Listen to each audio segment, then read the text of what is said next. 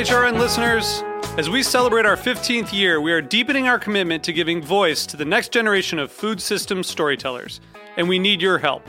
Our internship and fellowship programs help activate new possibilities for underrepresented and underestimated young people through experiential journalism, audio engineering, and production training. Through these unique programs, HRN helps food equity stewards build essential workforce readiness skills that expand their potential and foster economic mobility. Please consider supporting these critical programs. And with a minimum donation, you can be entered to win a dinner for two at an amazing restaurant in one of 8 cities and tickets to a concert at a great venue in one of those cities. We have incredible partners across the country who have donated, as they also share our passion for helping to educate the next generation of food systems storytellers. Check out heritageradionetwork.org/15 to donate and enter to win today. That's heritageradionetwork.org/15 to donate and enter to win today. And make sure you donate before March 31st. Thank you. This episode is brought to you by Hot Dish Productions, an award-winning modern culinary production company. Learn more at hotdishproductions.com. Welcome to Processing, a show about the intersection of food and grief, with your hosts, me, Zara Tangora. And me, Bobby Conforto. Hey, Mom, we're sitting Zara. next to each other in another, what feels like almost unprecedented side-by-side, breathing right into each other's faces episode. Yes. I can feel your hot breath next to me. So today we are welcoming to the show I always say like an incredible guest. All our guests are incredible. Africa Yoon, who is our guest today, has written a book called The Korean, which is coming out in November. Pre-order begins later this month in June. But what a just lively... And, you know, Africa talks about in the episode how eating kimchi makes her feel alive. And I think it was... Electric. Electric. She is that. She is such an electric person, such an incredible person, so full of life and love and energy. And she's funny and charismatic and just such a, you know, we record these things in the early, like late morning on Fridays. And, you know, I actually had been feeling I'm going away tomorrow. I'm feeling a little stressed. I have some different sadnesses going on. And meeting with Africa this morning was such a game changer for me in terms of my attitude, how I was just feeling towards the day. Like, her energy was really just so palpable and so beautiful, and I found it to be quite healing. And she really represents the world. Yeah, that's what it felt like. Yeah, she's like a world. She's someone with a lot of experience with all kinds of different cultures, as you guys will come to find out why that is. And it was just really it just felt like a really special, very unique episode with a very special and unique human being. Absolutely. Really loved it. Yeah, really just a wonderful, wonderful, wonderful show. So, as you guys will hear, Africa comes on to talk about her upcoming book, The Korean, and her experiences with kind of discovering Korean culture and cuisine, and how it really helped reinvent her as a person and her life, and take her to all these kind of unexpected places. And what a wonderful hour to spend, and we hope that you enjoy it. And Bobby, how did you feel about our talk with Africa? It was wonderful. As I said, I felt like we included the world in terms of cuisine, but also humanity, and that's what it felt like. Yeah, it was really beautiful. Okay, well, please, without further ado, enjoy our conversation with Africa. And as always, folks, if you have some extra time, please rate, review, subscribe to the show. It helps other people learn about the show. It helps build the show's visibility. And we want everyone to be able to hear our conversations with guests, like our wonderful guests, such as Africa, and all our other wonderful guests. So, please enjoy this episode. And if you are in any kind of a funk or a bad mood before, you will not be after this hour. Okay. Love you guys. Bye. You. Bye.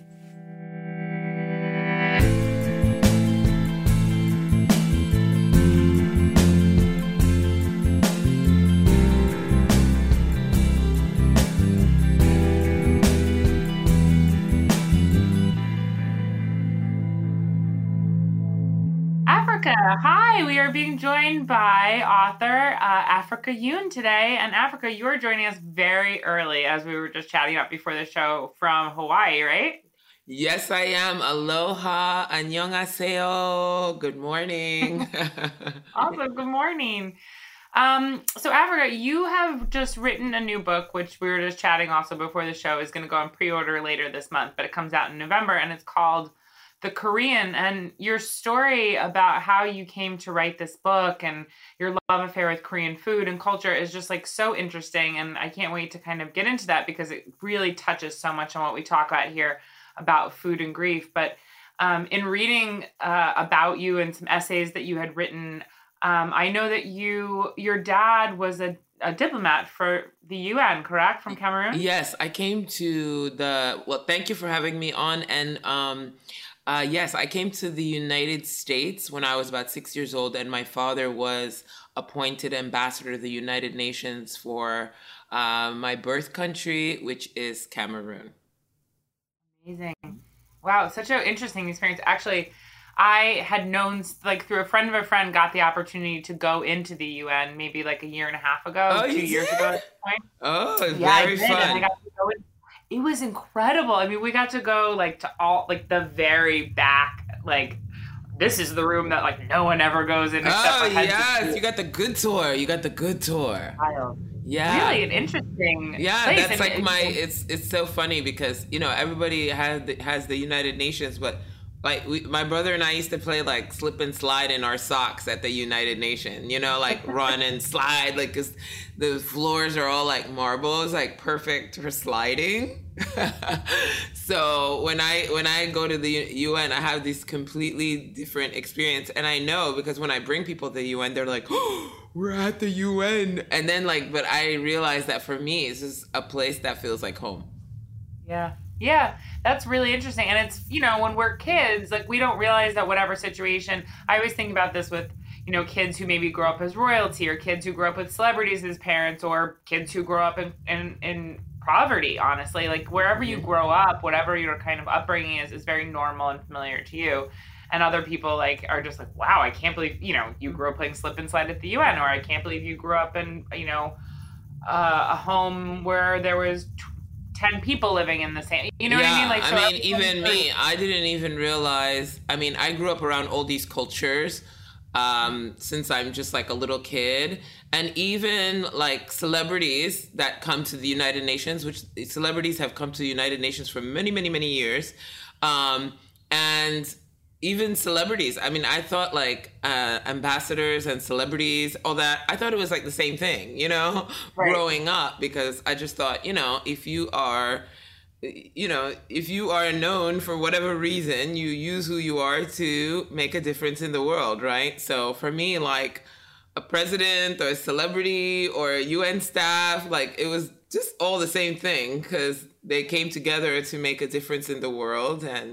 And yeah, sometimes, but I'll tell you a little story to go off. But at one point I wanted to experience American school, and my mother put me in American school, and I would like say to the kids, like what I was going to do, like, oh, I'm not coming to school next week because guess what? I have to go to the General Assembly because it's World.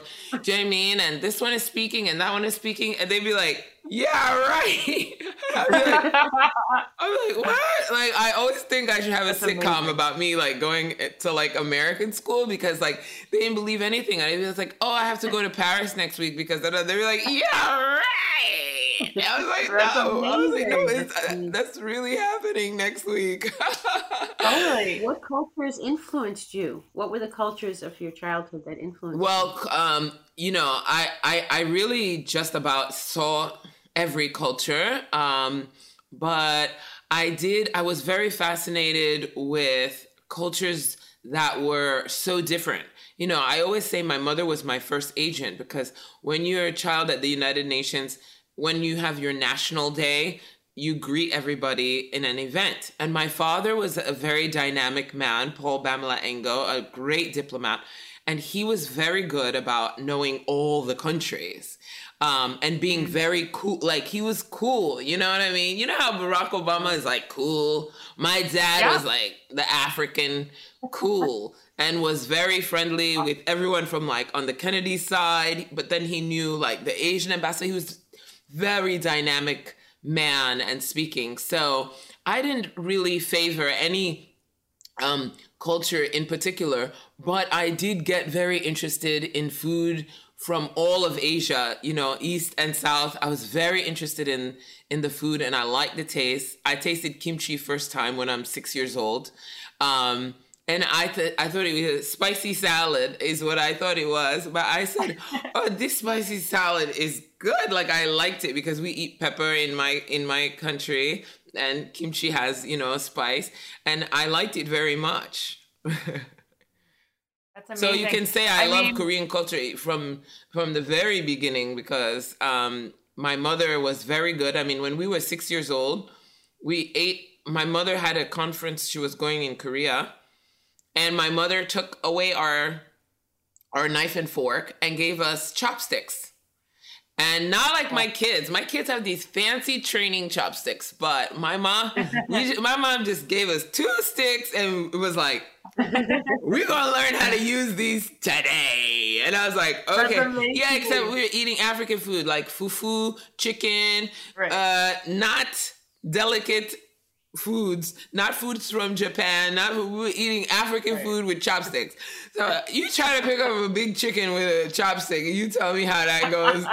So that's when you have to use the stabbing method. Yeah, well, we can't use the stabbing method because culturally that means a whole thing. See, that's how you're in like you never want to stick your food into the chopsticks. You never want to put your chopsticks into the bowl because that's symbolizing, your favorite topic, the dead. So you don't want to put your chopsticks inside the bowl. So these are things that I was...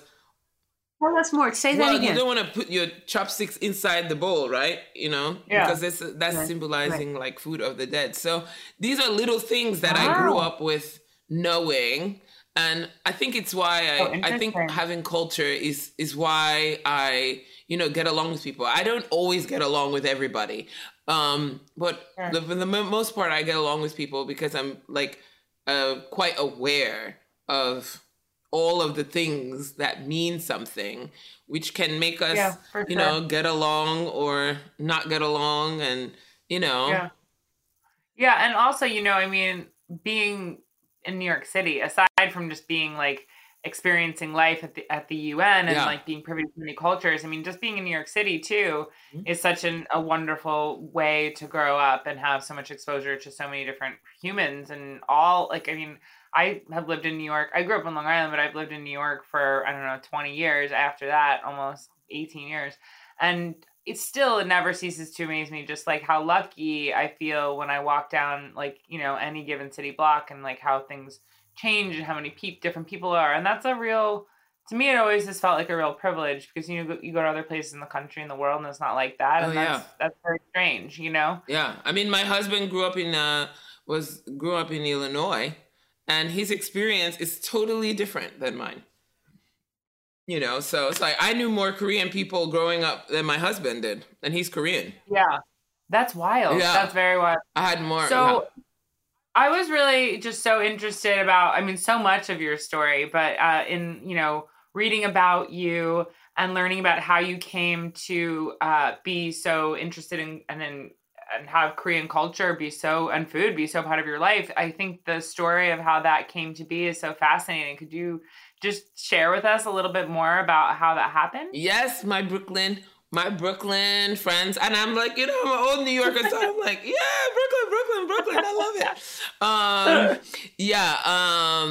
I feel like you guys are like me and my mother in this weird way. Like, I see your tattoos, girl, me too. Oh, and yes, I have a full sleeve coming up here. Lots of different things happening. Me too. Ooh, what do you got there? United Nations, you know. Oh, amazing. That's so awesome. Yeah. And then your mom is like giving me my mom vibes, the shirt, the collar pops. Go Google my mother and you'll see how she pops her collar like you. Exactly. Oh, how interesting. Yeah. So I'm feeling some oh, that's nice. That's awesome. Well, so after all my culturing and everything and all the things that I know and all my well-manneredness, I followed in my parents' footsteps and I was an activist and I was working a lot. And as I got older, trying to navigate how to do that in my way. I was very interested in entertainment and also interested in activism, and I was melting the two, and I was stopping my sport, and I found out that I was had gained 120 pounds in like a 5-year span. Yes, it was even surprising to me, even though some people had been noticing, but it was even surprising to me.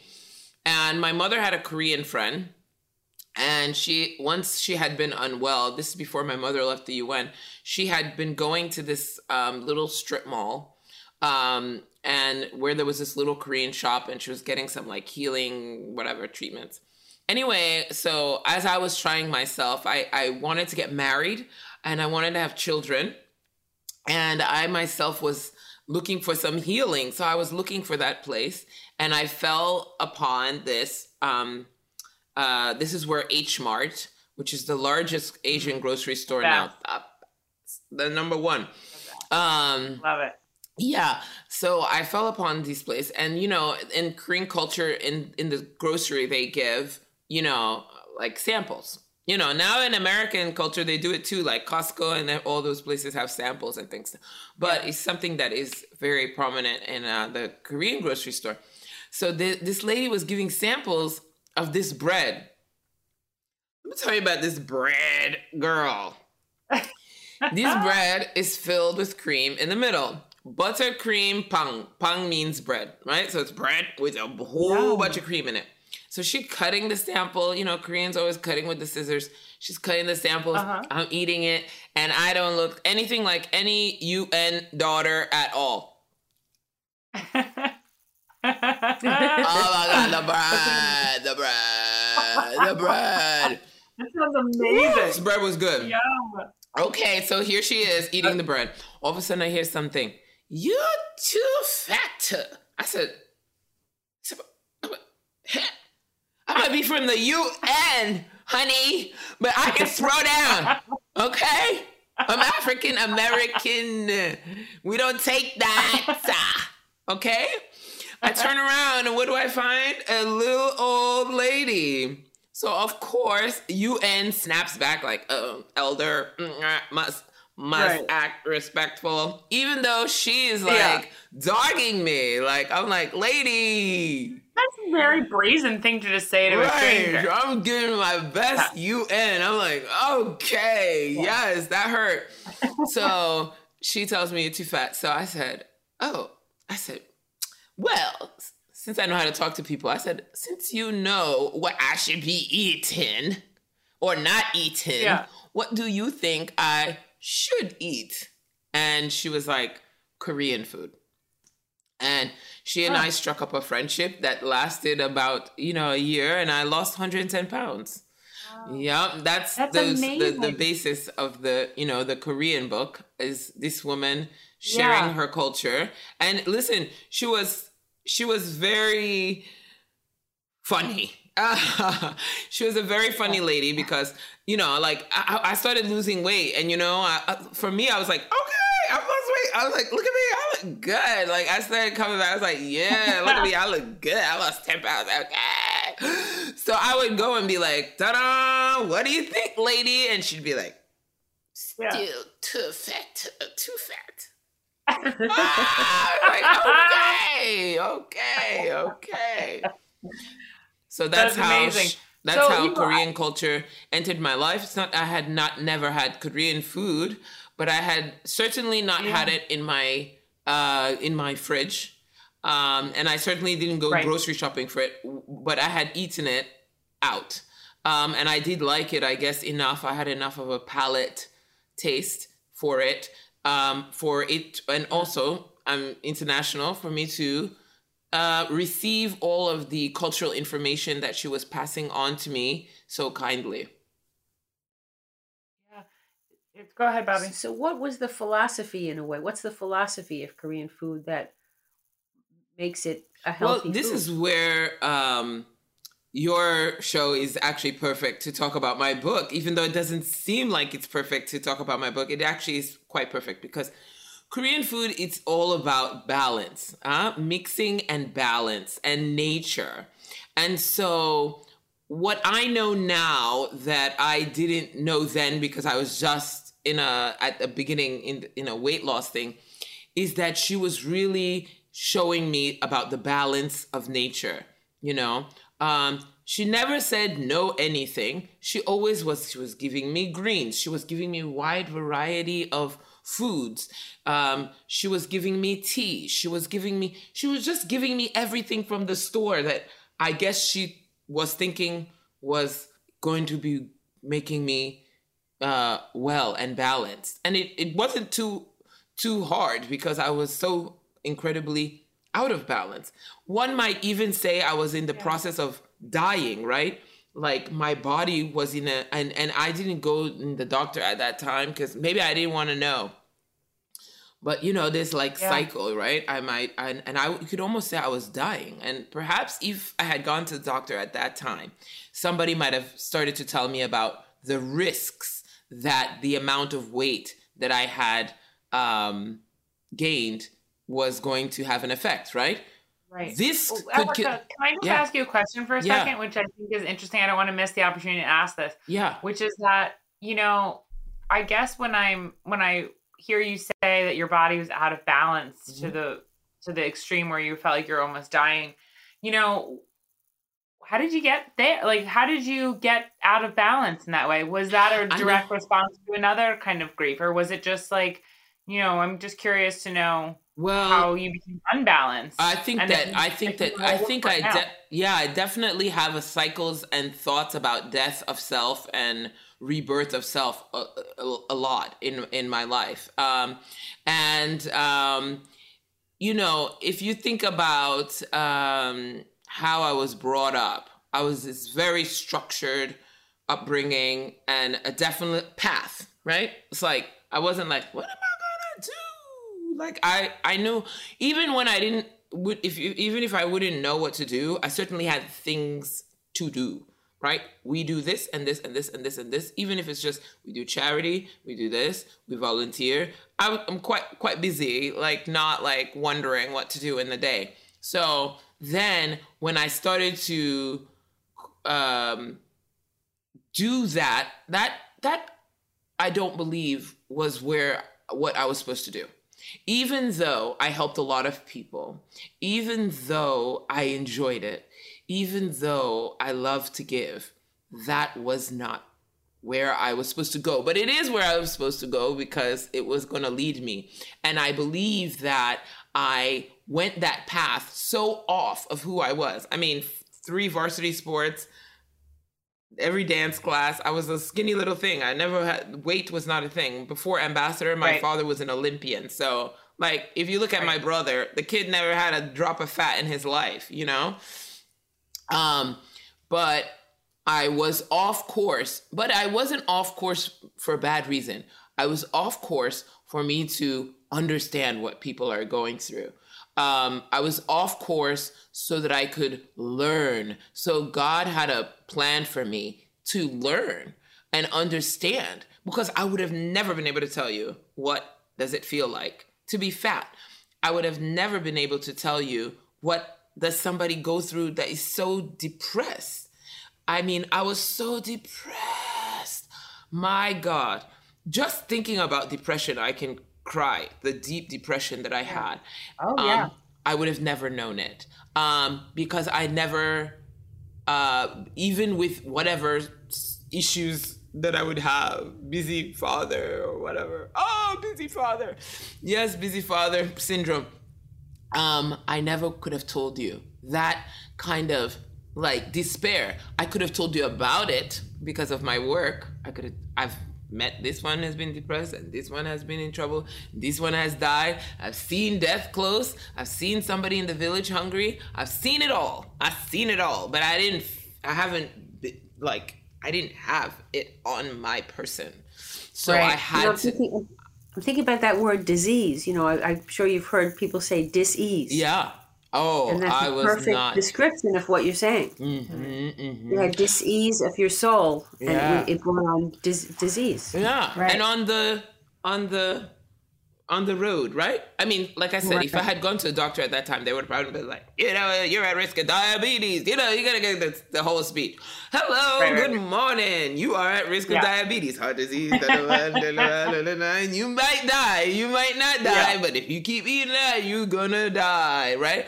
Well, which gives anxiety. I'm so glad I didn't go to the doctor at that time. I probably would have had a whole bunch of anxiety, and I may not have been very good at losing weight. I kind of luckily, like, thank goodness for the Korean grandmother who came and told it to me in a harsh way.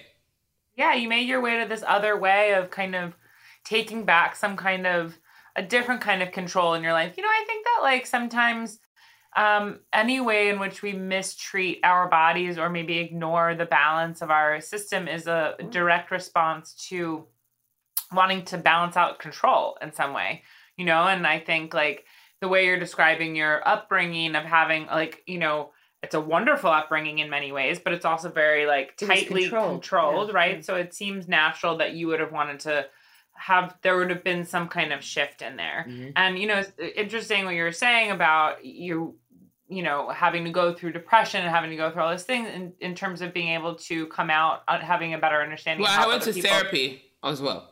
Yeah. Mm-hmm. Well, there's an Ernest Hemingway quote that I love always. I'm going to paraphrase, but I think it's almost exactly that. He says, the world breaks everyone.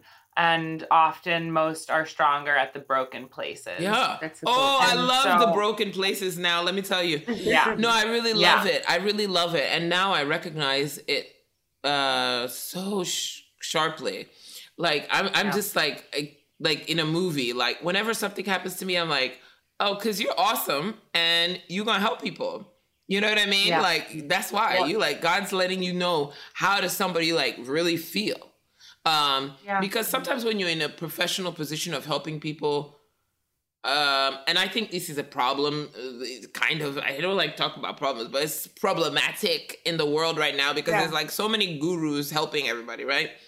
Most of the time, a lot of the gurus are figuring it out themselves and teaching you, you know, like nobody, I mean, that school isn't everything, but like, you know, so, you know, people are like, they go to India and then they're like, I'm a guru. It's like, oh, you just had the one trip to India. Yeah. I don't know if you're a guru yet, but okay. So, but the perspective, like, you know, even somebody that's a trainer that has been fit all their life, doesn't really understand all the struggles. Even now, I've lost weight and, you know, then I went through struggles as a mother now. Postpartum, I also had illness and then I started to gain weight again. This time, not because I wasn't doing the right thing. This time, medicine, this time, thyroid issue that I had, postpartum thyroiditis. And so even then, thank God for it, because now I even understand more, because my only perspective was that you could eat bad and then gain weight. Now I have another perspective that somebody can get sick. Somebody can be told don't work out, you know, like, so that can affect all the things of that they're getting healthy. So like, thank God too, because then I would only be talking to people from the perspective of, well, come on, get up. You're lazy. You didn't do the workout. You didn't eat the right food. It's like, oh, but how about you're sick and this is all you can eat or get yourself to eat, or you don't have support, or, you know, your thyroid is off and, oh, your medicine is making you sick. Tenderizer. Huh? You were tenderized. Yeah. So I love tenderized. You develop deep compassion. Oh, tenderized. Girl, I like that. Yeah. I like, mommy, you're teaching me. Yes, tenderize. If I say it in another interview, don't get mad at me. I'm going to have to credit you. Like, no, it's yours. You can take that. Tenderized.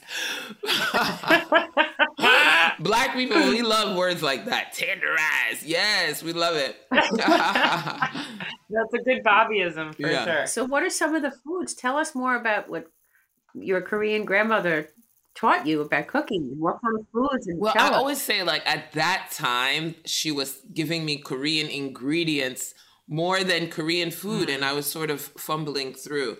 I mean, if you go to H Mart, okay, there's like 5, 6, 7 8 different kind of mushrooms. I mean, I ate mushrooms, Oh, but yeah. like, wow. Dried mushrooms. I mean, one time I bought mushrooms for $200, dried mushrooms. I was like, I can't believe. No, I mean, thank God everything else is so well priced, but there's some golden mushroom you could buy over there to eat. Oh, yeah. I was like, I just spent $200 on some mushrooms. Oh my gosh. But then, how long did those mushrooms last? Forever and ever. And how delicious, when I added them to water, did they become?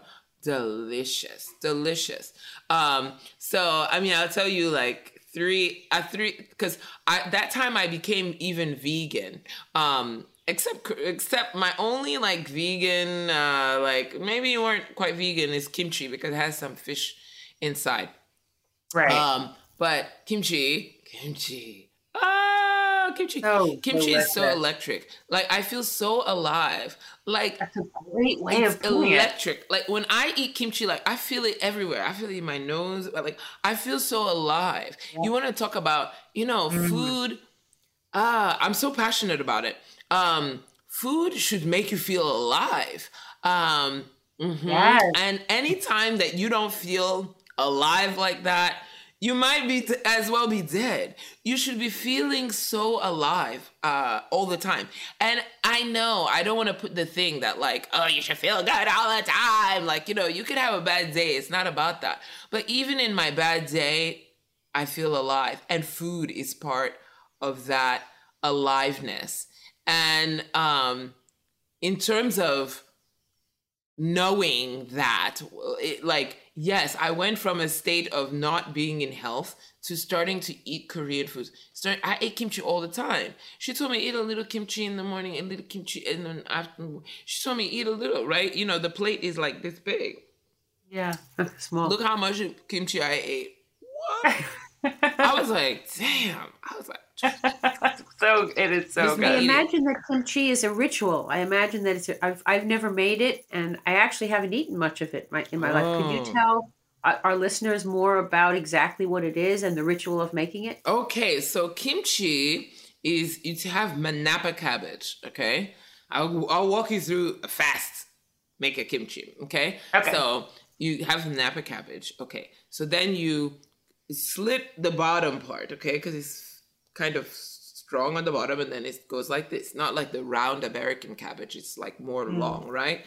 So you make some slits on the bottom, and with your hands you tear them apart. Okay, then you also tear them again, so you have 4 pieces now, right? 1, 2, 3, 4 teared apart. Oh, when you tear it with your hands, the sound. Oh my God, I love kimchi. What a better way to cook than to rip something apart with your hands. I mean, girl, there's no start. cut it with the knife. It's tear it apart. Love it. Mm-hmm. Perfect. So then you salt that and leave it. And you turn it and you turn it and you turn it. I have a video game actually called Korean Cooking Friends coming out that you guys have to play. Oh my God, that's awesome. And you can make kimchi in the game. So you can experience that. So you rip it apart, and then now you're chopping different vegetables, carrots, and all different raw vegetables. And we won't go through it all because we're gonna go. We don't gonna be here all day. But carrots and different vegetables, raw radish, etc. And then you're making a porridge, right? You make a porridge, and then you're putting pepper into that porridge. So now you have like a red pepper porridge, and then you have another mix of ginger, garlic that has been blended up to make kind of like a little gingery, garlicky, oniony sauce. So the porridge with the red pepper, the gingery, garlicky thing, and then the raw vegetables are mixed. So now you have this like red porridgey mix of thing, and then that porridge is now spread onto the leaves, right? Which you wash that salt off. And now the leaves are a bit floppy. And then you're lifting each leaf, you're putting paste. Each leaf, you're putting paste. Each leaf, you're putting paste. Then you roll that up, and then you're putting that into something which is airtight. And it stays on your counter for 4 days. And and then 4 days after, it goes in the fridge. And, you shouldn't open it. You should just leave it. Even if you feel like you messed up, just leave it. The airtight is the thing. You know what I'm saying? Totally. So, yeah. I love kimchi. Also, and I agree when you were saying that it's electric. It's such a wonderful way of describing it because it really does feel like that kind of like the minute you crunch into it and it's just like a burst of vitality. It's a beautiful food. It's a I've heard beautiful from Korean thing. friends about their grandmothers who used to bury the kimchi in the backyard. Yeah, and then ongi. I wish I actually have one, but now after the setup of the Korean over here, I don't want to move because he's got the camera over here, he's got this over here. But yeah. That's amazing. Mm-hmm. So it's so good. And it's so good. many lessons about life, And if you talk about like there's so many cycles. I mean, it's like I live in Hawaii. I was born in Africa. Like, thank God I'm back like in nature because you see death all the time. You know what I mean? The only death you see sometimes in city, you don't get to see the process of life. So death is shocking. It's like a shock. Yes. It's like only death you hear about. I mean, besides your own personal death, which sometimes you're not even close to that because you've moved far away from wherever you came from to come to New York City or whatever you left that you felt you didn't want to be part of to come to New York City. And so then what do you hear? Where do you hear about death? On the news. Right. Where do you hear? So that's like not fun death. It's like, a man was shot and stabbed 7 times. Totally. It's violent death. CNN reports. You're like, I don't want that to happen to me. And God forbid they look like you in the story. You're like, that could happen to me. You're like holding that. And then the other death that you are experiencing all the time is the death of your vegetables, which you don't seem to be able to make last from Monday to Friday, or you don't seem to get to eat them. And what do you find? A bunch of dead vegetables in your fridge. You're like, I was gonna make that salad. I didn't make it. I went to eat out instead. Now they're dead and rotten in my fridge. I've wasted money. It's just like the death of like your food. You know what I mean? So food. That's a very interesting way of putting it. Yeah, I mean, whereas people that are in a natural environment and a lot of the processes that we experience of things that may last a little bit longer, people say, how do you make your vegetables last longer? I said, eat them, and then they'll be inside you, and you'll last longer. That's a very good point. You grow them. Or grow them. Right, there you go. So there's grow them, right? So then they will be outside, and you'd only pick them at the time, and the quality and the feeling and the vibration from them when you're growing them is going to be one way. And then you have people like Korean culture now preserving. Kimchi ain't going bad. I had kimchi. Yeah. Listen, and kimchi is really like the best to think about your life, okay? Like, I learned so many things from kimchi. Like, okay, so you make it, and it's 4 days on the counter, then you pop it in the fridge, you eat it, and if you take care of it, kimchi gonna last. Kimchi can stay for a long time. Then what happens to kimchi after a long while? It becomes a bit sour, right? But do the Koreans say, oh, it's so sour, I'm gonna throw it out? No, they make kimchi jjigae, which is a stew. No, they make kimchi fried rice with it. And that sour is the best. That aging of the kimchi is the best. So now you start to like aging, right? You're like, oh, the better, the older, the sour, the this, the that. It's not exactly the smell, everything about it. You start to be like, yes. Aging is not so bad, and there's a way to preserve and continue. Is it a metaphor for aging, for liking aging? I think so. Right. Because even if you start to like something as it becomes older and changes, maybe you're going to start to like yourself a little bit more too. That's right. By osmosis. Like I see death all the time. First of all, cats are out living. I've seen cats out there. I see chickens every day. I've seen cats die all the time here, like with cars or whatever else is going through. I see dead birds when I go running. I see death much more than ever before. I see worms. Right. I see ants. I see, sometimes I'm killing something. Sometimes I'm trying to bring it outside. I mean, like more, I'm trying to ants. Ants need to give me a humanitarian prize for the treatment of their lives, okay? Forget any humanitarian award I ever won in my life. Ants gotta get it together and give me an Oscar for trying to free them back outside. That's hilarious. You know what I mean? It's an interesting thing you're saying, though, about seeing death so much. And food, you know what I mean? It's like eating, and when does it's time to eat it. It's waiting. It's all of these things that like nature makes you much less.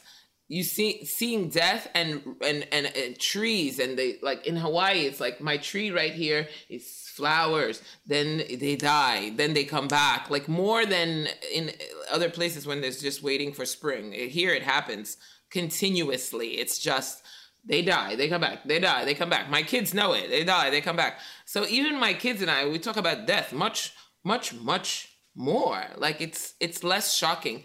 And even any anxieties that may remain, I'm much more aware of like the cycle of life that is happening. And so even in grief, thinking about grief and your own life and your own death, it helps you to know that you're eating something. This thing came from the tree. It had its own death. It's giving you a thing.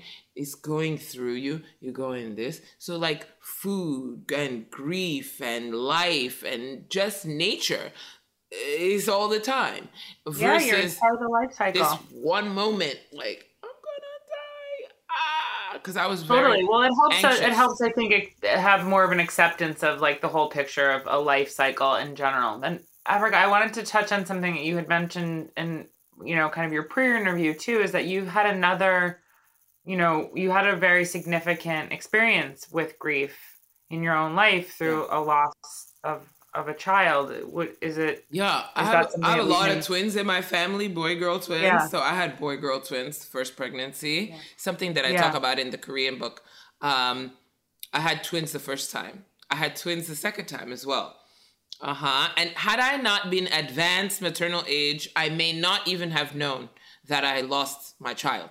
It's just that I was in advanced maternal age and you going in a bit earlier to be checked out, that they saw that I was having two. And then by the time they went to check, there was one heartbeat and then the other heartbeat. And from this balanced place, I can even talk to you. But I didn't realize it was going to affect me like as it did. I was like, oh. I kept thinking like, no, it's just keep checking. Why don't you? And I didn't even realize I was going to be reacting like that. I think I had a mother friend that went through it and she actually handled it quite well. She was like, thank God one survived. And I was like, I think that's how I would be.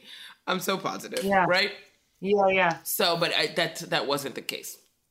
And then I realized how much the human mind can compartmentalize, because what I didn't want to do was have my daughter have a bad time in the womb. And I was very aware that she would be feeling everything that happened. In eating food that is electric and vibrant, I feel my body as I eat. Even now, I feel water go down me. I'm acutely aware of inside my body now, like ever before. Sometimes it's a little loud. I'm like, why do I have to feel it when it goes? Like, I tell my husband, I'm like, sometimes I'm too awake. I don't want to know about that it's hit my left side of my stomach. Like, why do I still feel the water? Like, I'm too aware. So yeah, totally. So I was acutely aware because of how I had been eating Korean food that electrifies my body. I feel my body from that food, very alive. And so I was acutely aware that my child would also feel everything. So I made a decision that I was not going to mourn anymore for this pregnancy. You could say I did it well, or you could say I didn't do it so well. But I certainly... I think that judgment isn't necessary. You just did what you needed to do. I tried to dance, but then everything that I knew, I had learned how to do from that grandmother at time, everything that I had done, with my first pregnancy with twins, I couldn't do because then they were like, the placenta, don't work out, don't go crazy. And I was like, don't work out.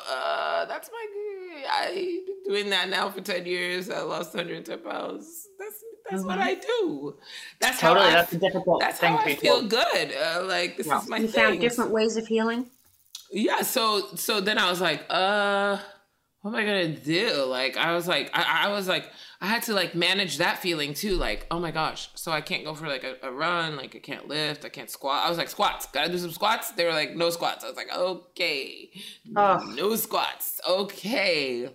I'll meditate. Okay, I'll keep meditating. But like I definitely like when you eat the food that I eat, you get when you eat, K-nip and persimmon and kimchi and this is food that makes you feel like here I am at 5 a.m. Look how I feel. Look how exactly. I am. You know what I'm saying? I'm not like, I'm like, hey. Yeah.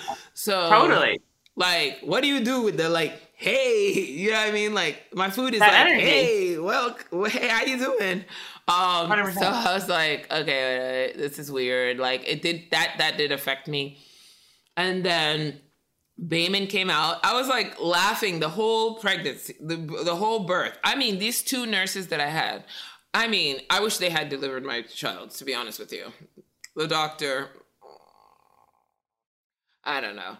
But the girls were awesome. And the entire time I was laughing till Bayman came out. And then like she came out and I was like, the doctor yanked my placenta out. I don't know if that should have been or not done. It felt wrong. I don't think the way she did it. It seemed wrong. The way that she did it wasn't right. But Yanking should never be part I of just it. felt like she just like, I had such a good experience. And then I just felt like she just, like, just the way that I thought she should have waited a minute. Like, anyway, she yanked out my placenta and I just, like, threw up. Right? Oh my God. And at the moment I like threw up, Bayman was out, I was like, okay, now what? Okay? Like, now what?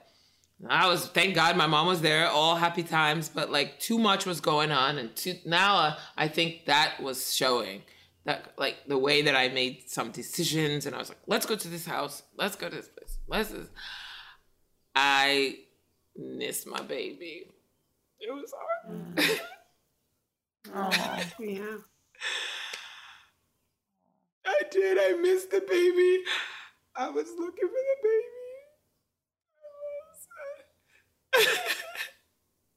Africa, that sounds like it's part of the wholeness, to have felt all those feelings together and to be able to deeply feel the grief. Yeah. It's not something you can put in a compartment, right? No, it's not, is it? Yeah.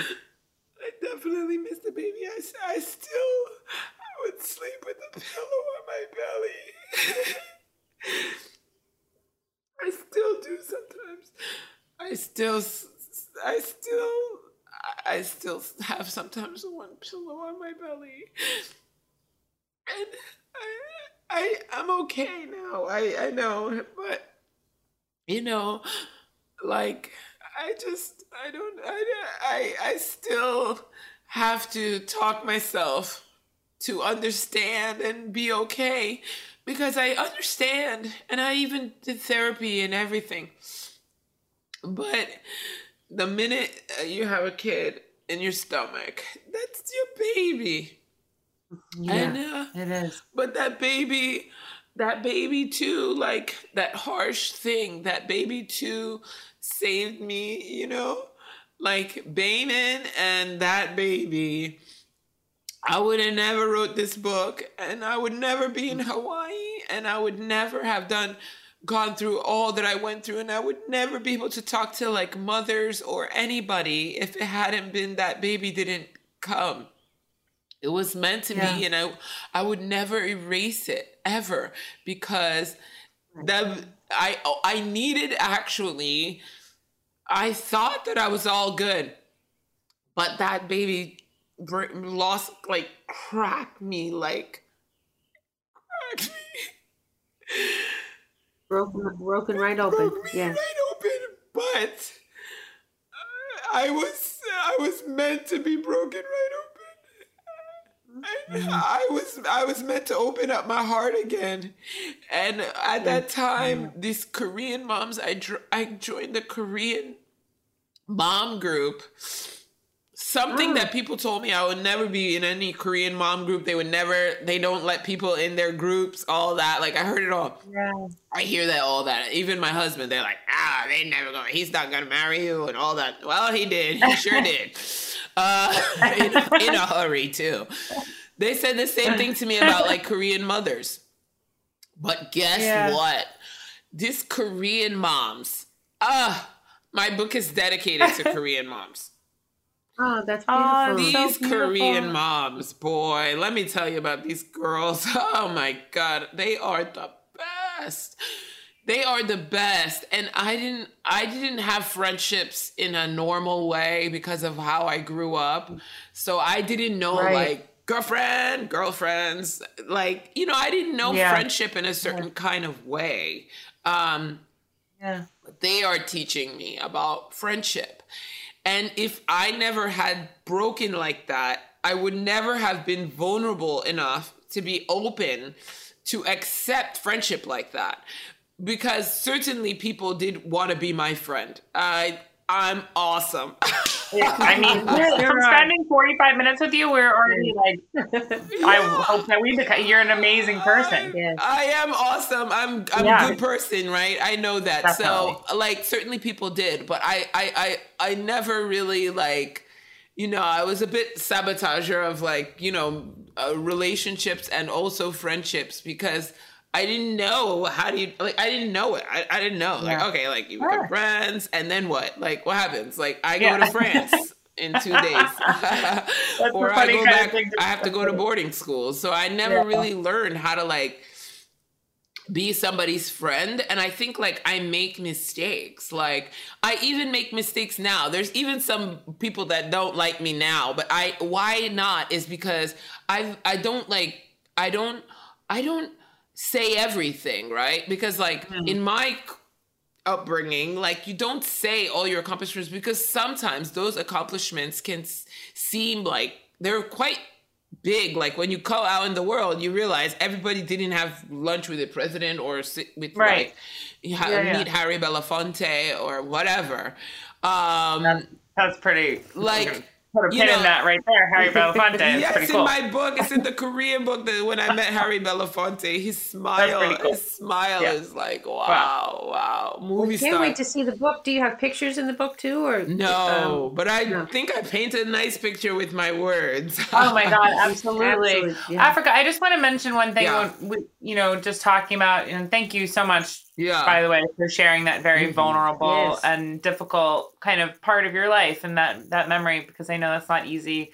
And I just think it's interesting kind of putting together some of the things you told us about yourself. And, like, especially, like, after you were told that your daughter, wasn't going to make it to a full term and to be able to be born, and your instinct to kind of, like, be positive and and I think all of those things are wonderful, but I do think in tandem with being told you can't exercise and can't move and needed to be still, very hard. I don't know, sometimes, like, the universe or whatever it is, or God, if you believe in God, or, just gives us these messages of, like, against our will to, like, slow down and to, like, stay down, to be with what is. Somebody asked me one time in an interview, they asked me, like, what would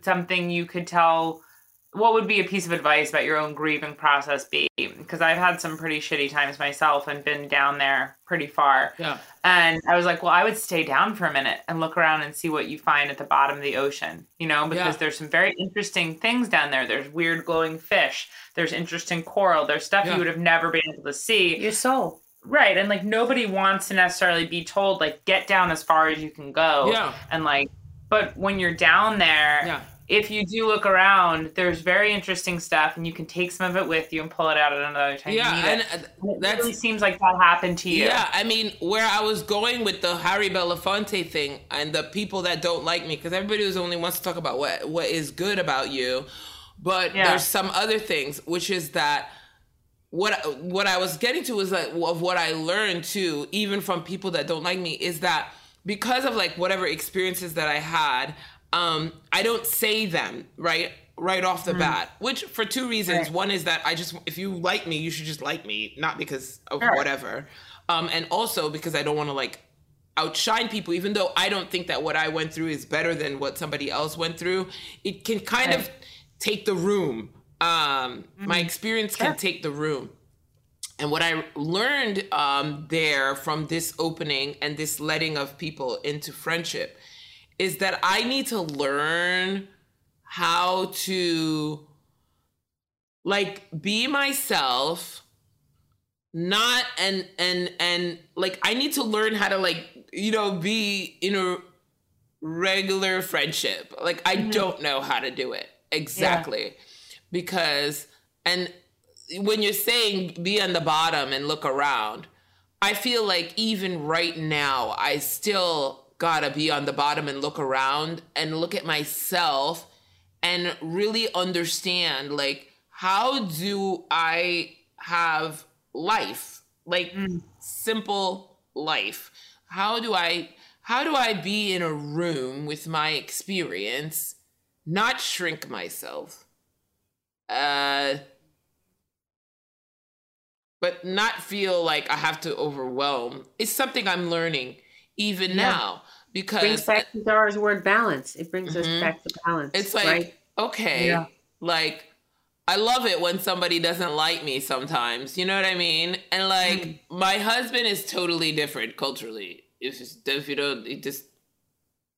Your husband is Korean, right? He's nothing to say to you. Like he's not gonna. If you like yelling at him, he's not gonna like really get into it. He doesn't really like get emotionally caring. But he sometimes thinks that I talk too long to somebody that is not liking me. But that's because I'm trying to like learn. Because I'm always trying to like learn. I feel like it's a good quality. Like, don't talk to haters too long, but whatever. That's me. I'm like, what? So what now? You don't like about me? Because they usually have something that you can learn, even if they're like going through all their stuff. So like haters are just fascinating to me because I think much like with the Korean grandmother, when she was yelling at me, saying, hey, you're too fat. I could have been like, oh, really? And fabulous. Right, sure. Or behind her was something I could learn. Absolutely. And so I think about yourself. So I think that the grieving and the cracking open and the eating the amazing food led me to this group of women. And in these group of women, they were my healing. They were a big part of my healing because as I was grieving and healing and I went through, oh my God, anxiety. I never even realized that. Now I realize I had anxiety. Since I had this horrible anxiety that came with the illness and all after this, and you can read all of that in the Korean book and all that happened. But now I realize like I did have some anxiety, like because now that I know what anxiety feels like, I'm like, oh, exactly. I'm anxious, ain't I? Like I've been totally anxious. That's the funny thing about anxiety. I remember before I even knew, I definitely have anxiety. I think a lot of people do. But before you like know what it is, you're like, oh, that person has anxiety, or that person, you're like, oh wait, I have anxiety. Like I just never. Once you know how to identify it, you're like, oh, God, it's everywhere. Yeah, you know what I mean? You're like, I'm anxious. It's all over. You're like, you're next level. I mean, but even New Yorkers, we're a little neurotic and anxious in our own ways. But yes, I wake up like this. Every morning, like Nosferatu. Yeah. So the food, it's like the food was so good for the grieving for my grieving in that, well, when my father died, boy, did I handle that well, I think. I mean, I think I handled that pretty well. I mean, in a sense, when did he die? I was at my healthiest place when my father died. When was that? Oh no, gotta read that Korean book, girl. I can't give it all away. Okay, fine. He did die. He did die, and I really handled that well. I was at my healthiest place. My food that I was eating was like knocking on the door for me to be back to like there's no way. Oh my gosh, go to H Mart, buy all the produce and We're Get going to some go in a kimchi. little while. It's about 20 minutes from here. So Yeah, we're going to be we have going. one over here. Eat We're the gonna go raw. over there. Eat the produce raw. Like eat their Oh, produce raw, God. and then eat Such their a good place. yeah, and then eat the then eat not too much meat, and then eat like kimchi and get a bunch of the sides. Like think of it like a salad bar. Get a bunch of greens, ones that you don't know, and don't cook them. Like the bok choys, all the things that you usually steam. Don't. Yeah. Just get all the greens. And then buy the sides. And then think of it like a salad bar, right? So instead of doing dressing, put the food. So it's like put seasoned vegetables on your food. Yeah. And then have some kimchi. Can't You will wait. be So you so know what I happy. hear you saying is that really, as humans, we help heal each other. We're like mirrors for each other, and we help each other heal. And that's what you've done for us today by Totally. sharing your story. It's so Amazing. Africa, appreciative. thank you so so healing. much. So at the end of each episode, we always ask everyone the same thing, which is if you could have given yourself one piece of advice, knowing what you know now after your experience at the kind of beginning of your grief journey, and for you, that could be, the experience in H Mart, or it could be, after learning of the passing of your child, whatever, or after your dad's passing, whatever point that is for you. But if you could give your younger self some advice, having kind of the wisdom you have now, what would that be? Absolutely nothing. Because everything that you're supposed to go through is preparing you for where you're supposed to be. And absolutely, I would tell her not one thing. Because I love that. No one's ever said that. That's good. good. Never. I wouldn't tell her a thing. She's fine. She's fine. Okay. She's going to be fine. And she is a really special girl. I actually look back to her now and ask myself about her now, because she took on a lot of things and managed a lot of things. Fat is really like your body reacting to toxic. Fat holds the toxicity, which they say that's why when you can't lose weight too fast, like you're releasing all these toxins. Okay. So that young girl, moved from Cameroon as a child to a new country. Then she was exposed to all these cultures and she took it on. And then she was exposed to having to try to navigate who she was in another country, and she took it on. Then she created things. Then she tried all the foods. Sure did. She ate all the food she didn't eat, wasn't supposed to eat. She ate it. And she got so fat. And she was still gorgeous, but she was so fat. And did she stay fat? No, she didn't. She was able to hear somebody tell her about getting well. And did she listen? She sure did. And did she get better? She sure did. And did she want to get married? She sure did. Is she married? She sure is. Yay. Did she open herself to another culture? She sure did. So I'm not going to tell that girl a dang thing. I'm going to follow her advice, and I'm going to, whenever something comes up, I'm going to keep handling it just like that girl. Amen. Beautiful. That's good. That's a good one. Gotta be honest. That's a good one. It might be the best advice, non-advice that we've ever heard. That's very beautiful and very empowering and wonderful and special and unique advice. It's great. And your name is the name of my favorite niece. Oh, sorry to the other nieces. I shouldn't really? say that. Now you've outed your favorite niece. Oh, she knows already. She knows. Africa, one other thing we also do on the show is, we miss being able to we used to have people in the studio all the time. And it is awesome when we get to talk to folks like yourself who are, in totally different parts of the world. But we miss the togetherness. So we kind of ask everyone, if we were going to eat dinner together, we're going to share a meal, what would we all bring? Well, we did it. We went to H Mart. Right. We actually did it. What's your background? We bring. What's your background? I'm going to let Africa make our meal for us. Tell me, what is your background? What is your background? My background is my mother was from Yugoslavia. Ah, okay. And what did you grow up eating that was Yugoslavian? Strudel, cabbage, stuffed cabbage, those blintzes. stews from Yugoslavia. Absolutely. Stews. I was going to say, a good stew. Chicken stew with lots of good root vegetables and little chicken meatballs. And my mother was a wonderful cook and very Slavic. Yeah. I'm going to bring some mandu because we're talking about Korean food. I love a dumpling. I'm going to bring some dumplings. I'm going to bring some mandus to this dinner party. Well, I think if I'm coming to this dinner party, I'm probably going to be bringing a Yugoslavian stew. Oh, yum!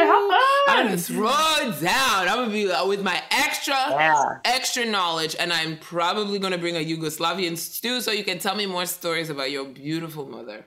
Oh, that's thank awesome. You. Africa, this was a very special episode. Yes. You are a very special person. I like you. We like you too. Your energy is incredible, and we can't wait to read your book. I mean, literally cannot wait. TheKoreanBook.com. It's like, what that book? The Korean book. Yes, the Korean. Cool. And where can we find you on social media? Like, where can people follow you? At Africa Yoon. Okay. And if you're looking for any cooking of Korean, I have a group, the Korean Cooking Friends. But come to at Africa Yoon on Instagram, and it will take you all to all those things. Wonderful. All right, yay! And next, I've never been to Hawaii, but I would love to go. I'm on Oahu. If you come to Hawaii, you have a Hawaiian friend. Exactly. Like I love living in Hawaii because everybody comes here, they're in a good mood. I'm like, this is the best place. Totally. Everyone comes on vacation, so I get like the best mood of everybody. The best of everybody. It's like, we're in Hawaii mood. Africa, thank you so much. And it was like such a pleasure talking. What a beautiful way for us to be able to start the day. And thank you so much for joining us. It was great to meet you. Well, thank you for helping me start my day too. Okay. All right. We will. Take good care. Right, bye.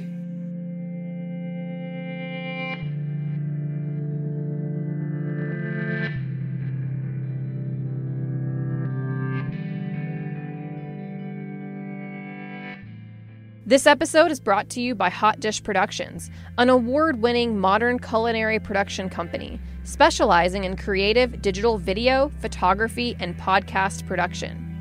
From concept through post-production, Hot Dish creates and produces compelling food stories that ignite the chef in all. Hot Dish Productions has deep connections to award-winning and celebrity chefs and over 20 years' experience. Their team has won both a James Beard Award and an IACP Award for their work in food media. Hot Dish Productions delivers the highest quality product at a fair value. Let them help tell your culinary story today. Explore their work and learn more at hotdishproductions.com. Thank you so much for joining us for Processing. We realize that sharing these types of deeply intimate stories on air is a very personal decision. We began this project as a way to connect our listeners through shared experiences and storytelling. We hope that Processing can be a platform for sharing, learning, and healing. We appreciate our guests' willingness to be vulnerable and value nothing more than making both our guests' and listeners' experiences with our show positive and progressive.